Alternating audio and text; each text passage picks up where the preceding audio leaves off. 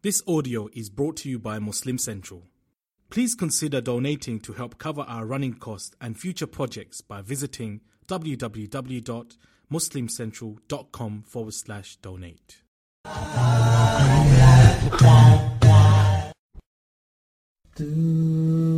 He was the only leader who realized his vision in his own life.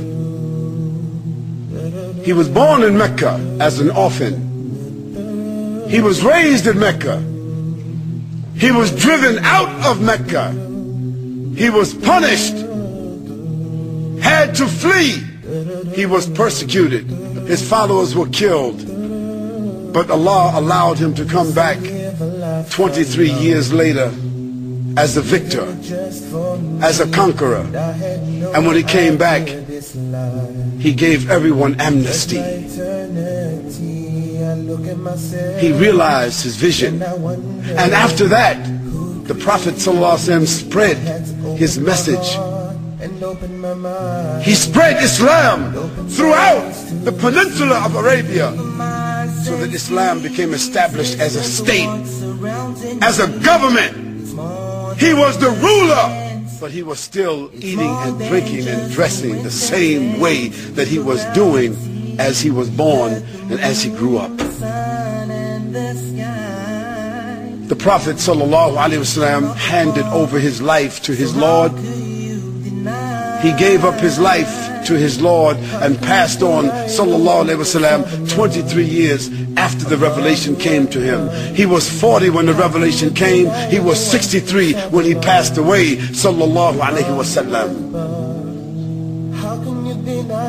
And the next four men that succeeded him, Abu Bakr as-Siddiq, Umar ibn al-Khattab, Uthman ibn Affan, and Ali ibn Abi Talib.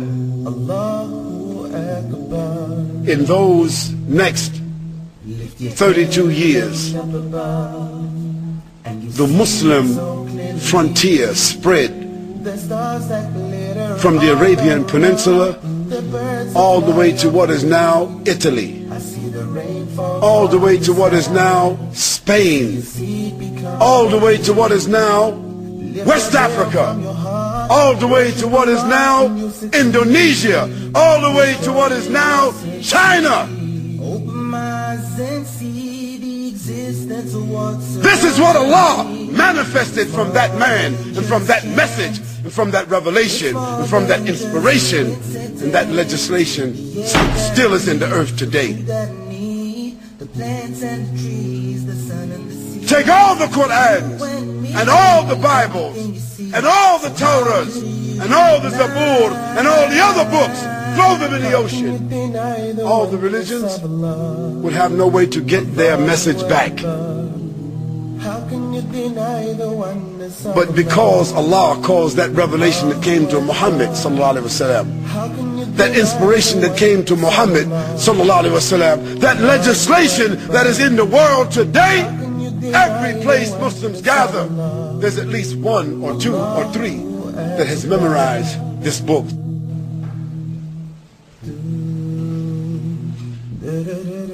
This is the evidence that Allah subhanahu wa ta'ala said He will preserve it, and He has preserved it through the hearts of the believers. That is the message of Muhammad sallallahu alaihi wasallam. That is the evidence of his message. O Muslims and O non-Muslims,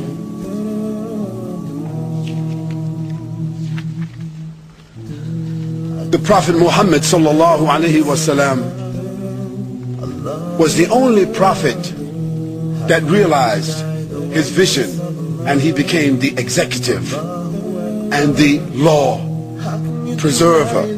He was not a law giver. No, the law came from Allah, but he was the executive that executed and guarded that law. Muhammad sallallahu alaihi wasallam, he taught the whole of humanity. He passed on his teaching so that the Quran was preserved and his Sunnah was preserved.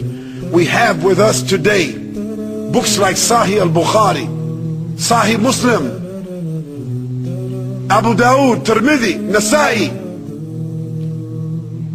have these books, the Sahih Sitta, among them more than 14,000 documented authentic ahadiths from the Prophet ﷺ that we can trace right back to his mouth, that we can trace right back to his behavior, that we can trace right back to his approval. No one else has a posterity of documentation like that.